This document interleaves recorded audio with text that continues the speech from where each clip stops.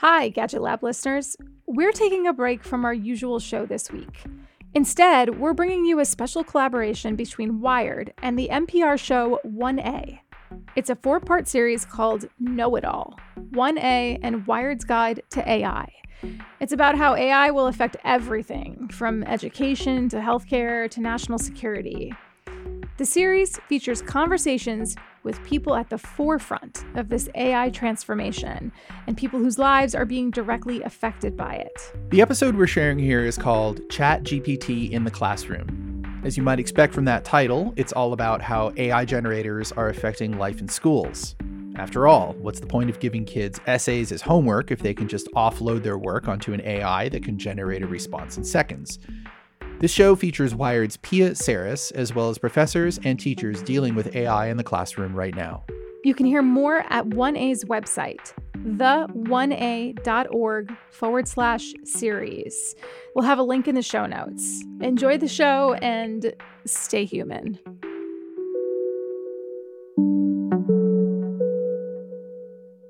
From WAMU and NPR in Washington, this is 1A.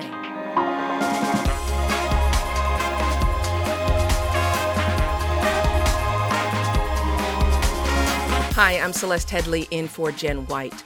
Today on 1A, we go back to school. Since its launch last year, ChatGPT has been hailed as a dramatic step forward for AI. But it's also started an online arms race to invent new tools to detect when students are cheating. And if students see it as a quick shortcut, what's stopping overworked educators from doing the same? Today, we'll look for some answers to that question, and your questions too. Email us at 1a@wamu.org or talk to us using our app, 1A Vox Pop. ChatGPT has become one of the most popular sites online. More than 100 million monthly users within just 2 months of its launch last November. It took Instagram 2.5 years to reach that number. Users can type in a prompt and quickly get whatever they asked for written by artificial intelligence, and it didn't take long for students to give it a try. I teach freshman English at a local university, and 3 of my students turned in chatbot written papers this past week. I spent my entire weekend trying to confirm that they were chatbot written, then trying to figure out how I'm going to confront them, how I'm going to turn them in as plagiarists, which is what they are, and how I'm going to penalize their grade. This is not pleasant, and it's not a good temptation. These young men's academic careers now hang in the balance because they've been caught cheating. Thanks for that message, Kay. We continue our series today, Know It All, 1A and Wired's Guide to AI. We have partnered with the digitally focused news outlet, and today we'll talk about artificial intelligence in the classroom. Later in the hour, we'll hear from a student at Princeton University whose peers enthusiastically embraced ChatGPT, so he developed an app to detect when AI wrote a piece of text. But first, let's get the basics with Pia Saris. She's a senior digital producer at Wired. Hi, Pia. Hi, thanks so much for having me. Great to have you. And Lalita Vasudevan, sorry about that, Lalita. She's a professor of technology and education at Columbia University's Teacher College, also the college's vice dean for digital innovation. Lalita, thanks so much for being with us. Thanks so much for having me on. So, Pia, it's incredible how much students are already using ChatGPT. How is it appearing in classrooms? That is such a great question. So I guess just a little bit of a background on ChatGPT and how it works, I think will give us a better understanding of how students have been adopting it. I think what makes ChatGPT so distinctive compared to its predecessors is that the interface is more accessible than ever compared to, for example, GPT-3. So truly anyone with an internet access and an email address could theoretically access this tool, which is what we're focused on here in this conversation on education. Any child with an email address could easily use this tool. And right now, unfortunately, we are seeing some cases of students who are using ChatGPT in the case here in this voicemail to plagiarize for their papers. But we're also seeing, and this is more the focus of the story that I was working on for Wired, some teachers trying to proactively discuss ChatGPT and even incorporate it in some of their lessons. Yeah, we got a tweet from Damien who says, as a professor, I've been devising multiple assignments that are meant to teach students how to use and assess GPT-type tools in their work so they can get a hands-on understanding of the limitations and implications of the technology. We'll definitely be talking about that today. But Lalita, ChatGPT itself is quite new, but AI is not new. How long have you been thinking about AI and the ways it might be used or maybe banned in the classroom? Yeah, thank you for that. And I really appreciate what Pia just said about just how accessible this particular tool is. But, AI has been increasingly creeping into the education sphere for a while now. And, my colleagues and I at Teachers College, we're in the technology and education program, have spent a lot of time really thinking about what automation means for various aspects of teaching. And I think we collectively take the approach that automation is not about supplanting the role of the educator or the teaching learning relationship. But when you have districts like New York City who relies on Google Classroom to help support students' learning, to provide opportunities for students not just to be able to navigate these different tools, but also to create increased access for students, for all students enrolled in the district.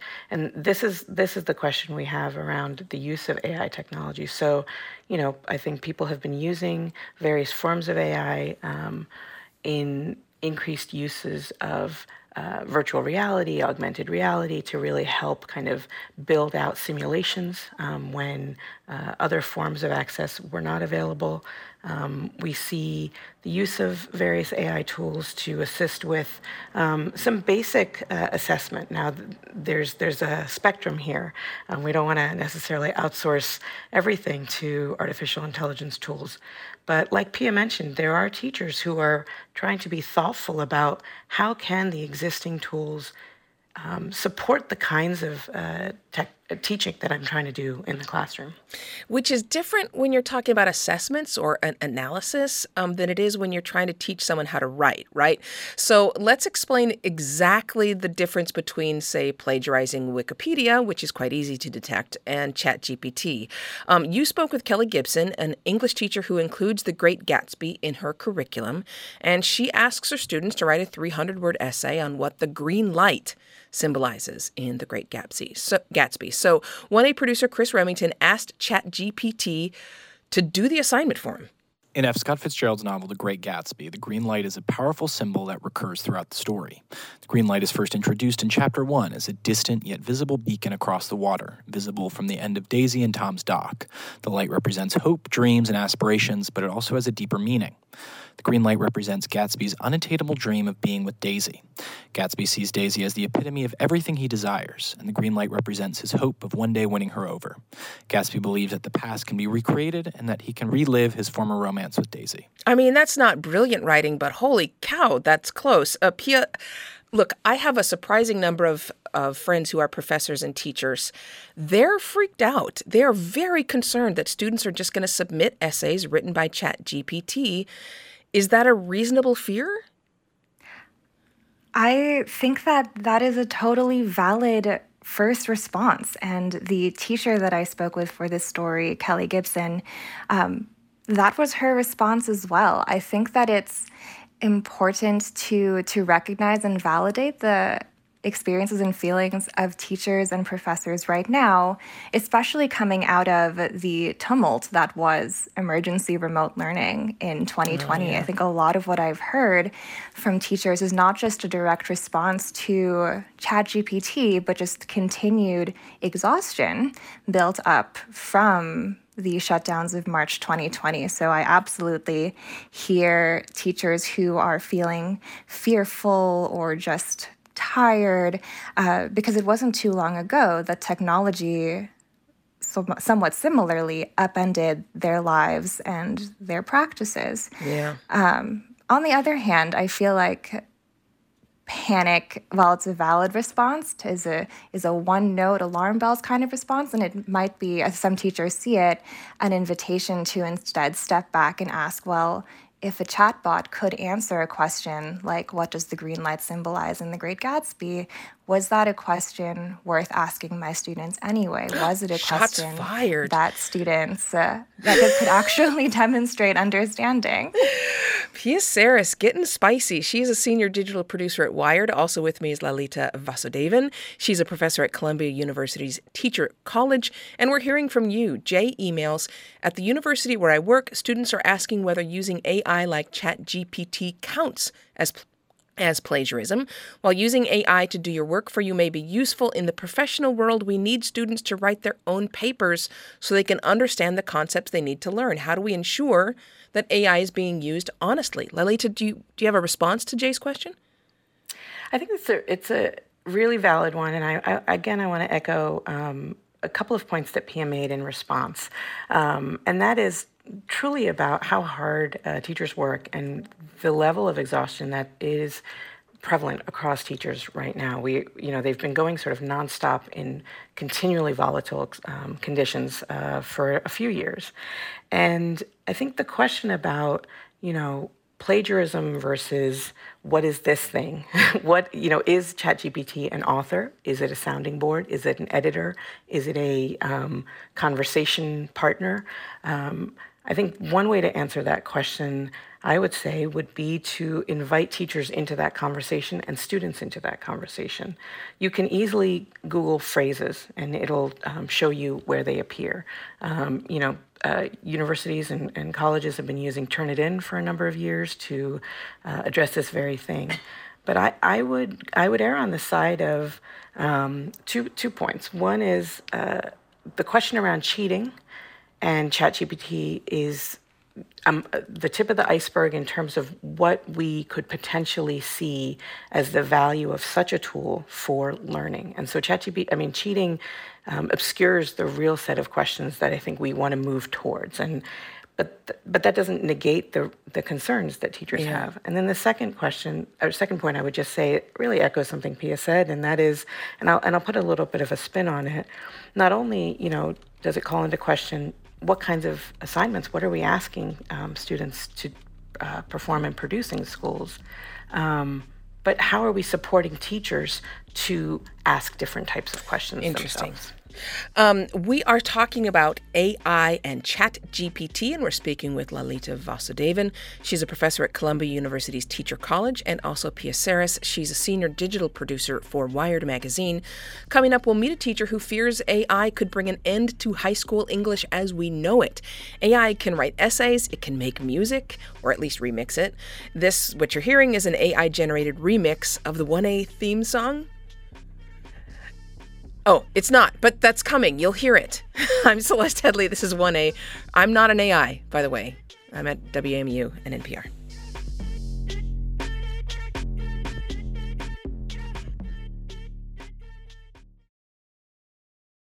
I'm Celeste Headley. This is 1A, and we're discussing artificial intelligence and education. I'm joined by Lalita Vasudevan. She's a professor at Columbia University's Teacher College, and also with me is Pia Saris. She's a senior digital producer at Wired. And let's bring a new voice into the conversation. Daniel Herman is a teacher at Maybach High School in Berkeley, California. He wrote an essay for the Atlantic magazine called The End of High School English. Daniel, good to have you with us. Good morning. Thank you for having me. And we would love to hear from you as well. Jack tweets us this: college professor here. I checked an essay recently using 3 different AI detectors. One showed the essay almost entirely written by AI. Another showed 42% by AI. The third, none, all human written. How can we trust the detectors? And we'll be talking about that with the guy who built one of those detectors. But we would love to hear from all of you. If you are a parent, teacher, student, how is AI showing up at your school? You can send us an email at wamu.org. So, Daniel, when did you first start experimenting with ChatGPT, which only came out in November, but still, when did you start?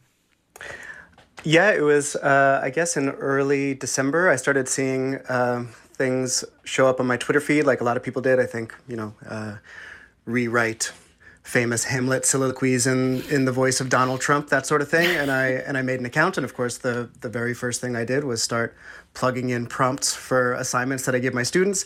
And I'll never forget that moment. My heart started racing, and I really couldn't believe what I was seeing appear on my screen pretty much instantaneously. Because it was so close to what you read from students. Oh yeah, totally. And I think for the past few decades, it's been a bit of an arms race for teachers to craft assignments that are what I would call unhackable. And it immediately became clear that the definition of what unhackable meant had changed irrevocably. Okay, so let's dig into what you mean by unhackable. One of the assignments you give your students is to write a 12 to 18-page paper comparing two of the great literary works. Here is part of a ChatGPT essay that compares Homer's epic Odyssey and Dante's Inferno. Homer's Odyssey and Dante's Inferno are two epic poems that represent important works in the history of literature. Both works explored themes of journey, heroism, and human nature, but they also have significant differences in their style, content, and purpose. One of the most significant differences between the two works is their time periods. Homer's Odyssey was written about 800 BC, while Dante's Inferno was written in the early 14th century. This temporal difference results in different styles and language use. The Odyssey uses a straightforward narrative style, while the Inferno is written in a more complex and poetic form, featuring metaphors, allegories, and symbolism. So, Daniel, would you immediately realize that was written by ChatGPT and not one of your students? Yeah, I think so. There's a certain level of idiosyncrasy to any student's writing. I listened to your show yesterday and heard one of your guests say that AI models merely give the average of the data that it's culled from. Yeah. Another way to say that is that it delivers the conventions of a form or the standards and norms associated with a task, in this case, correct grammar, syntax, punctuation, which, let's be honest, is more than we can say for many high school and college students. There's no mistakes in it. That's how you'd know. But before we get back to our other two guests as well, I want to have you respond to something that Pia said and other people are saying. We got this tweet from a listener who says they are a former high school teacher, who says teaching has fundamentally failed to keep up with the world. A person from the 1950s would find most aspects of society dramatically changed, but a typical high school classroom almost entirely unrecognizable. And Pia said maybe ChatGPT is letting teachers know that they're asking the wrong questions. Yeah, 100%. I'm with Pia. I really, honestly, who cares about the green light in Great Gatsby? It's really, we've collectively decided on this very narrow definition of what writing is and what we need students to be able to learn how to do. There's just this certain standard of expository writing or sometimes narrative essay writing. One would never say that a student needs to graduate high school needing to write a sonnet or a short story. But everybody assumes for some reason, this dreaded 5-paragraph essay, but very few of my students are going to become literary scholars. So why would this particular task about the green light be valued over way more interesting questions about what does it mean to desire something? What does it mean to be excluded? These are all things that The Great Gatsby is offering. And there's a lot of data and research that shows that sort of writing, spontaneous, expressive, reflective writing, can actually be really beneficial for students' well-being. And I really appreciate what your other two guests have said about the crisis of teacher mental health. But I really think that we need to also focus on the fact that, nobody needs to be told that teenagers are not okay and are experiencing their own mental health crisis. And for them to have to focus on, the literary background of the Odyssey and Inferno, maybe let's throw that away and do something way more useful for them and for the teachers. Jerry disagrees with you. One of our listeners says, was the question about the meaning of the green light worth asking? Absolutely. Not all students in a class can handle the deepest questions. Some will need lower level questions to help them develop their thinking. And as someone who often employs people, I would love to find people who could really write. But Pia, let me put this question to you. When researchers tried out ChatGPT, they found that the AI client passed the U.S. medical licensing exam. That is what students take before they become doctors. It also passed the final exam of a core course at the prestigious Wharton Business School. So how are we to understand the implications of an AI being able to pass these tests that make someone an MBA or a doctor? That is a great existential question for education. Is it existential? It feels very real. I think by existential, I really mean a fundamental question for see. education and what it means. This calls to mind a conversation that I had with a professor at the higher level who teaches master's level courses on really taking ChatGPT as an invitation to take a step back and have a bird's eye view of the institutions that we have built formalized education on. And he observes that in his years teaching, there's been so much more of an emphasis on testing and testing and testing students. Instead of having a more expansive idea of what education is it dialogue-based? Should it be rooted in students' personal experiences? Should it be more interpersonal? I know that sounds all very abstract and vague as compared to a test on pen and paper that we are all familiar with. But I think it's worth, again, using ChatGPT as an invitation to maybe think bigger about what assessment should look like. Maybe we need to go back to the medieval practice of having all exams be oral and in Latin, but maybe not the Latin part. Lalita, is it effective to make an outright ban on a client like ChatGPT? Would that work? No, and districts are trying this or have tried this. It has two, I think, deleterious effects. One is it inhibits the ability for experimentation within the classroom space. It prevents the teachers and students to create some community around collaboratively investigating this tool. But it also takes away access for students for whom that might, the school technology might be the only access to this kind of technology they have. I think the other piece that connects to both what Pia just said has to do with, I think education has been edging toward what might feel now like a sea change. I think we had a full upending happen with COVID. People were forced onto rightfully phrased emergency teaching. And so I think the where we are now, I really liked Matt's term of unhackable. I think where we are now is we have an opportunity. People's attention and kind of orientation toward potentially new tools in teaching, for better or worse, was opened up a few years ago with COVID. Yeah. But we have an opportunity now to think, how might we really answer the question, what is school for? Who is school for? And how can school be a place of greater belonging, not only for teachers, but also for young people? Many of you have a lot to say about this. That we seem to have agreement from Guy and Charles. Guy says, a decade or so ago, I was talking to a friend's high school-aged child. I was surprised to hear he wasn't required to do his math problems with a pencil as long as he could with a calculator. The AI writing program seems to be a logical extension of that. Why be required to write when you can write with the push of a button? And Charles emails, as the computers get smarter, people get increasingly stupid. We are speaking with Lalita Vasudevan. She's a professor at Columbia University's Teachers College. Also with us is Daniel Herman. He teaches English at Maybach High School in Berkeley, California. And Pia Saris is senior digital producer for Wired. I'm Celeste Headley. You're listening to 1A. And we're also hearing from you.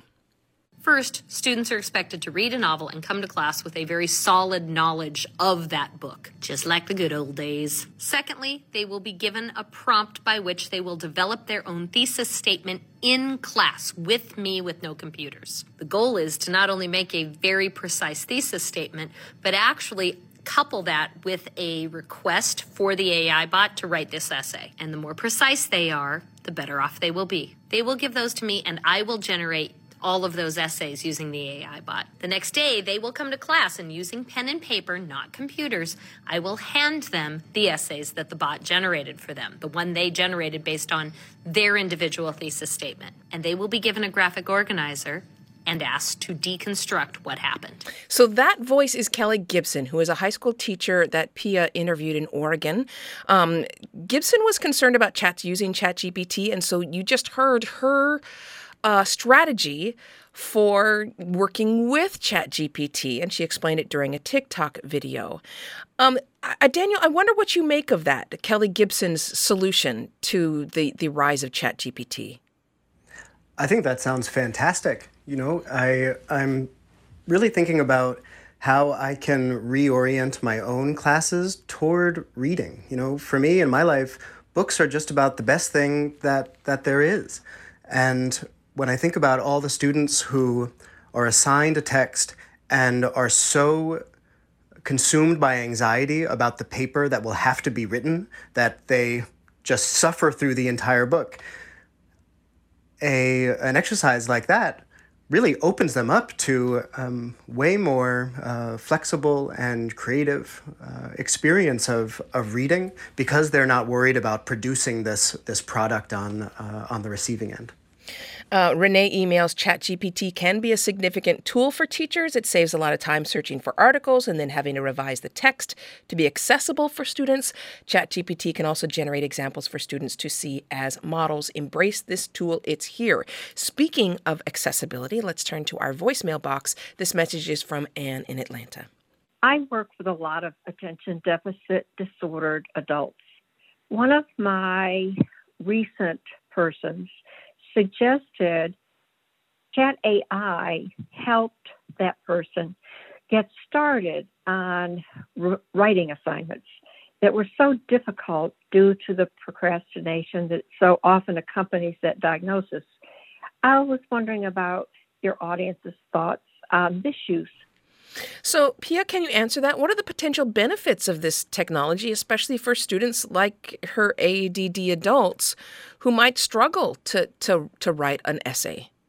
Yeah, I think that this could potentially unlock so many more learning supports for students who historically have been underserved in institutions of formal education. So I think specifically about students with learning disabilities or students for whom English is not their first language, being able to have something that can generate maybe sentence starters for them or give hints at syntax or structures, or that can help them brainstorm ideas, could actually be quite supportive. And I think that there's an emotional aspect to this as well. One common practice that I grew up with in high school was peer edits. So passing papers with your neighbors and then marking up in their margins with red pen. I think that some students might feel, as Daniel mentioned, a level of anxiety around that, but an AI chatbot won't judge you for making mistakes. It can't. It is a non-human entity. And I think it was also Kelly who, and other teachers who suggested using ChatGPT to generate essays that students can then critique and edit themselves. And that way they can practice the skill of editing, which requires an awareness of what good writing is in a non-judgmental space. Yeah, I think AI can be quite snarky. Siri really is quite passive-aggressive at times. Kathleen is a former teacher and emails us, apparently I retired at exactly the right time. And a listener tweets, I foresee the words prompt engineer showing up in job applications and resumes by the summer, and it being an entire job by the end of the year, as schools banned kids from developing those exact skills. And speaking of developing skills, in the minute or so we have left, Daniel, you argue in your Atlantic piece that ChatGPT could, quote, bring the end of writing as a gatekeeper, a metric for intelligence, and a teachable skill. How would that happen? How would AI make writing skills irrelevant? Yeah, I'm really interested in this question. Anyone who teaches writing, or English teachers and tutors who are listening to this, know how much of teaching English is just absolute tedium, helping students understand You need an apostrophe to make something possessive. This isn't a positive phrase. This is how to do an MLA citation. Or even just, spelling. The standardization of spelling is just a made-up thing. There's so much of writing education that's focused on that. If we can just give that over to the chatbot and we don't have to worry about apostrophes anymore, that seems great. The second thing is that there are many, many ways to have an experience with a piece of text and to demonstrate learning about of a piece of text. Yeah, without writing about it. Yeah, totally. Yeah. I mean, you can do a drawing, you can do a presentation, but we've always assumed that writing is an essential way to engage with text. And maybe that's not true anymore, and maybe that's okay. Well, AI is going to change education, like it or not. We've been speaking with Daniel Herman. He teaches English at Maybank High School in the Bay Area. Daniel, thank you so much. Thank you for having me. Also sticking with us is Lalita Vasudevan. She's a professor at Columbia University's Teacher College, and Pia Saris is a senior digital producer at Wired. Coming up, we'll meet with a student at Princeton who saw how ChatGPT was being used by his peers and decided to do something about it. I'm Celeste Headley. We'll hear more from you and our guests in just a moment.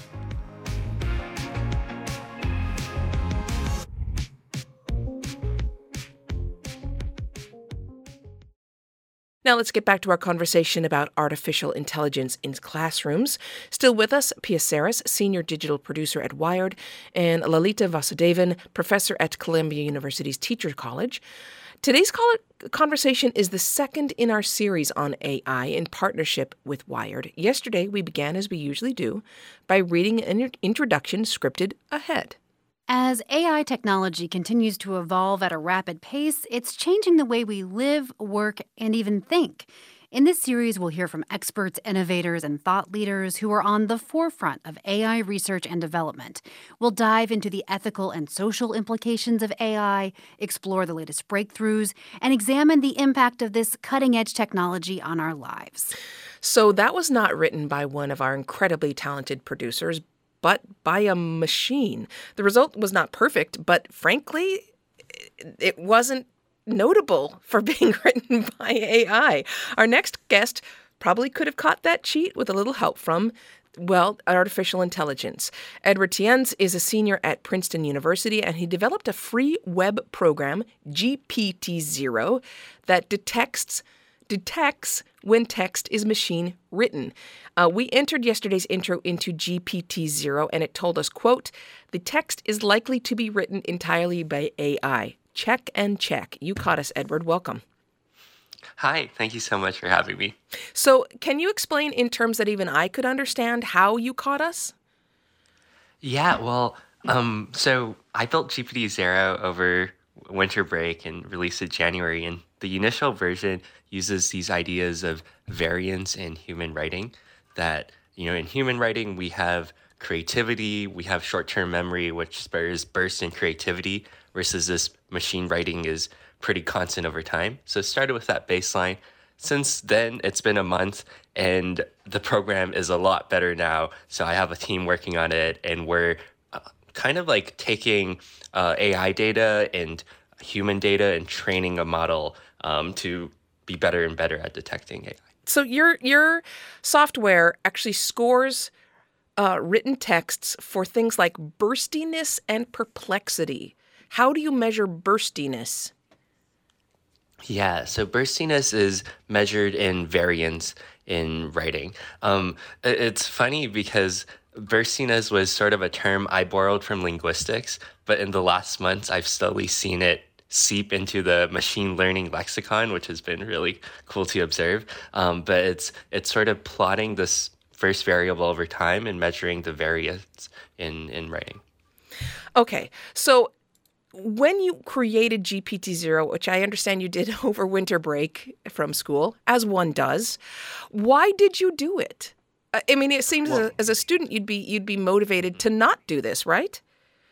Yeah, well, initially I wasn't just approaching it from the education use case, although I understand that for a lot of teachers and students, this technology was suddenly thrust upon us.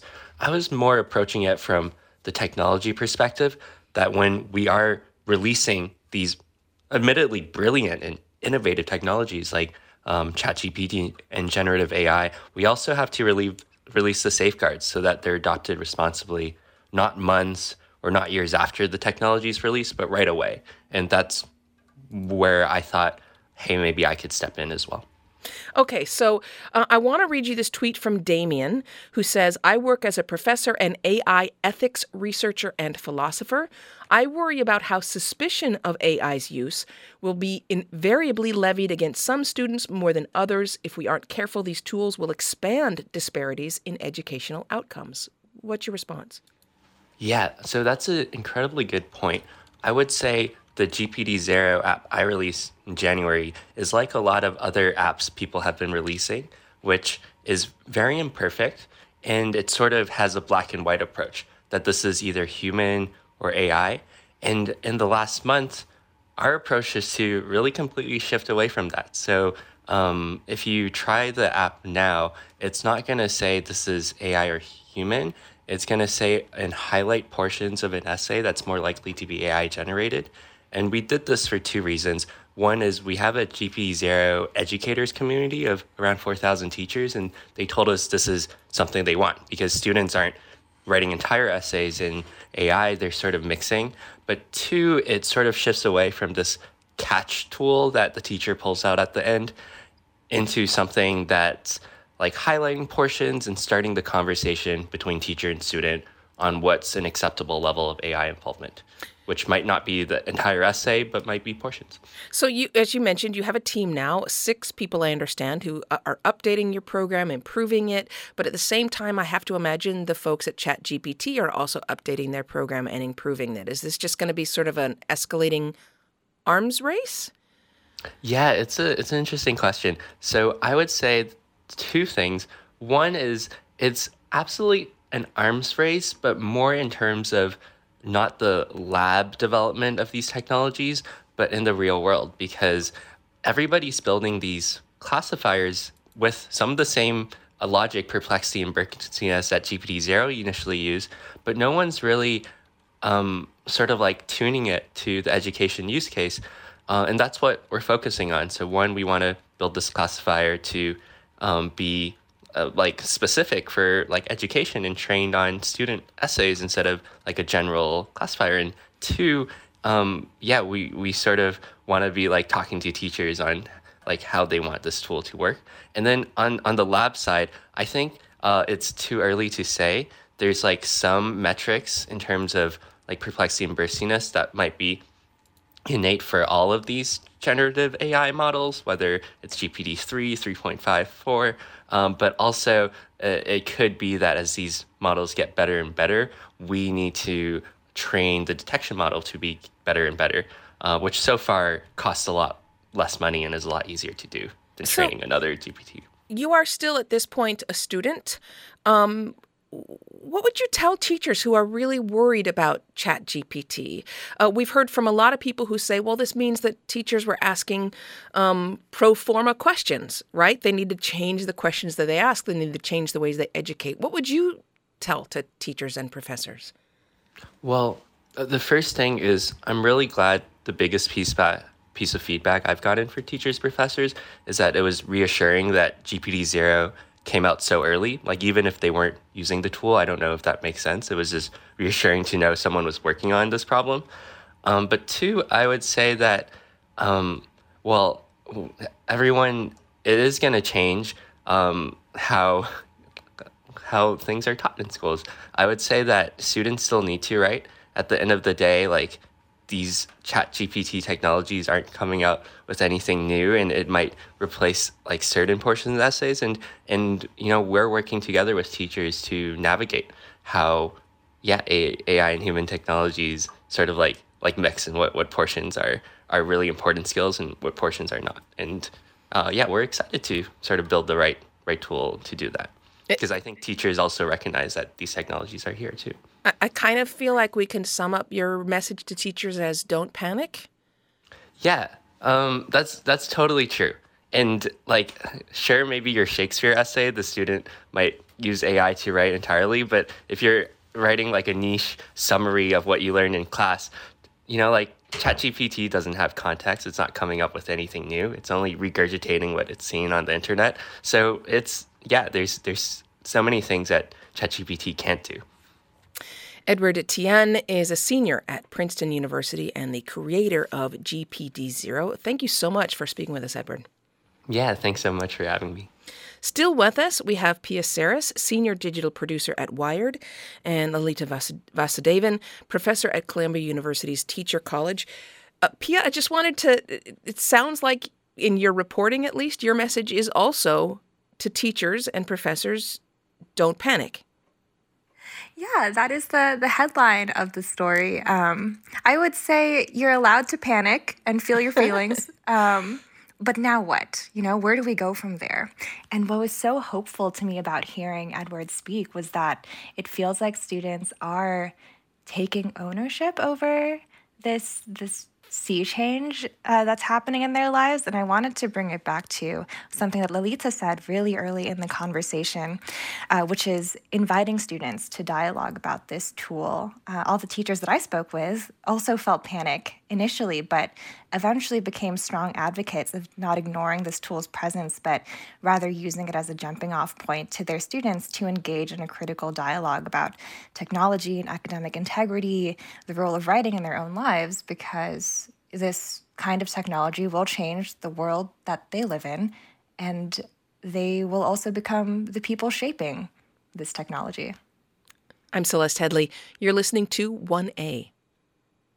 So, Lalita, ChatGPT has been free to use so far, but earlier this month, OpenAI, which is a different, similar but different brand, announced a premium membership subscription that's going to cost about $20 a month. I wonder if you have concerns about equity issues when it comes to the expansion of AI in the classroom.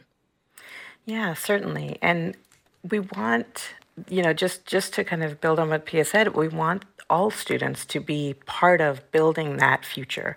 We want students who go to school to be prepared to not only graduate high school and college, but solve the problems that haven't yet been discovered.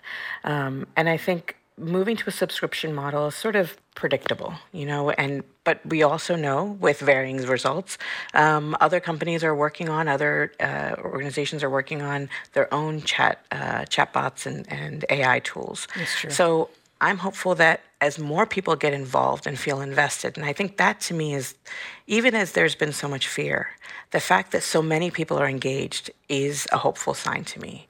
And I think we have a chance to do a few things as people using these tools. And one is, I think, to be part of the conversation around things like, how are these, yes, we have chatbot detectors. That's great to hear that that's being built. But, some people have said, should we be citing AI-generated text? Should we be, referencing it or naming it in some way so it becomes normalized and not sensationalized? I think it gives us a way to really open up the conversation even more about media literacy and critical literacy that scholars and teachers have been doing for a long time. I think the two other points I wanted to make about this, because I think we want more people to use these tools because we want to demystify them. And we want the tools to be more responsible, the makers of these tools. And that is to continue the teaching and learning relationships that I think all of your guests have talked about, really addressing those, because that also can feed or diminish equity and access to education opportunities. And the last thing is, we want, and I think I say we as an education community, but also as an educated community, we want people to ask better questions. We want students to really dive into their inquiries. We want teachers to deepen their inquiries. And I think only good things can come from people asking better questions, more questions. And I think that's what, both from an ethical perspective in terms of who has access, but also from how we use these tools, that's what's going to help us, I think, shape and agitate in productive ways. Yeah. I wonder, Pia, because, perhaps the solution is using the Sal Khan method, Sal Khan of the Khan Academy, where you do the lectures at home and do the homework in class. Jeff emails us, maybe English teachers should have all essays done in class. I have long hated the idea of assigned homework. It's not necessary. Do you think something like ChatGPT is going to reopen that long-standing debate about homework? Oh, absolutely. I think that it will definitely sort of explode our notions of what is the best use of time in class and what is the best use of learning time outside of class. So I think, to go back to what Daniel said earlier, something that I have been seeing teachers experiment more with is just switching up that format of multimodal learning as a better use of time in class writing, or demonstrating learning in other ways outside of writing, having a dialogue, drawing a picture about something that they've been reading in class. So I definitely think there's room for more creativity there. Pia, we have only about 30 seconds left, but I wonder, do you expect reporters and journalists to start using ChatGPT to write up their stories when they're on deadline? Don't tell my editor any of this. No, I'm joking. I didn't say you. I just said people. I think that that's something that every newsroom will have to navigate on their own. We're starting out conversations at Wired about it, but I think that remains to be seen and will be developed newsroom by newsroom. Interesting. That is Pia Saris, senior digital producer with Wired, and Lalita Vasudevan is a professor of technology and education at Columbia University's Teacher College. She is also the college's vice dean for digital innovation. Pia and Lalita, thank you so much for joining us today. Norma tweets, I'm the founding director of Hispanics for STEM, an association of parents dedicated to the promotion of STEM and computer science among Hispanic students in Northern Virginia. I'm recommending the use of ChatGPT to learn English.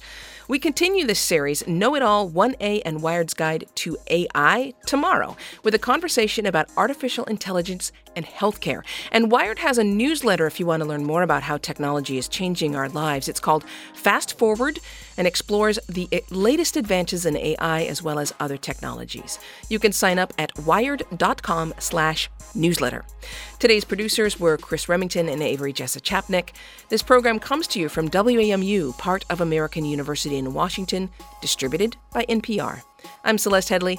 We'll talk more soon. This is 1A. Hi, it's Lauren again. Thanks for listening to this special show.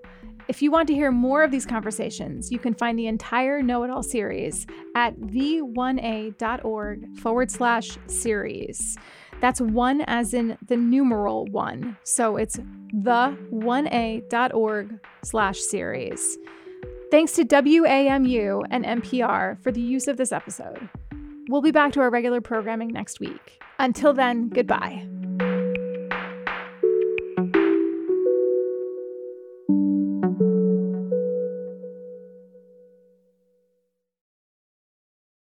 Hi everyone, Michael from Gadget Lab here.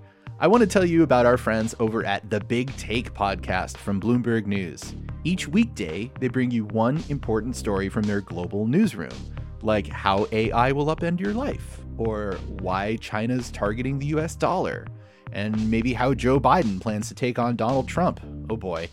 Check out The Big Take, a daily podcast from Bloomberg, wherever you listen.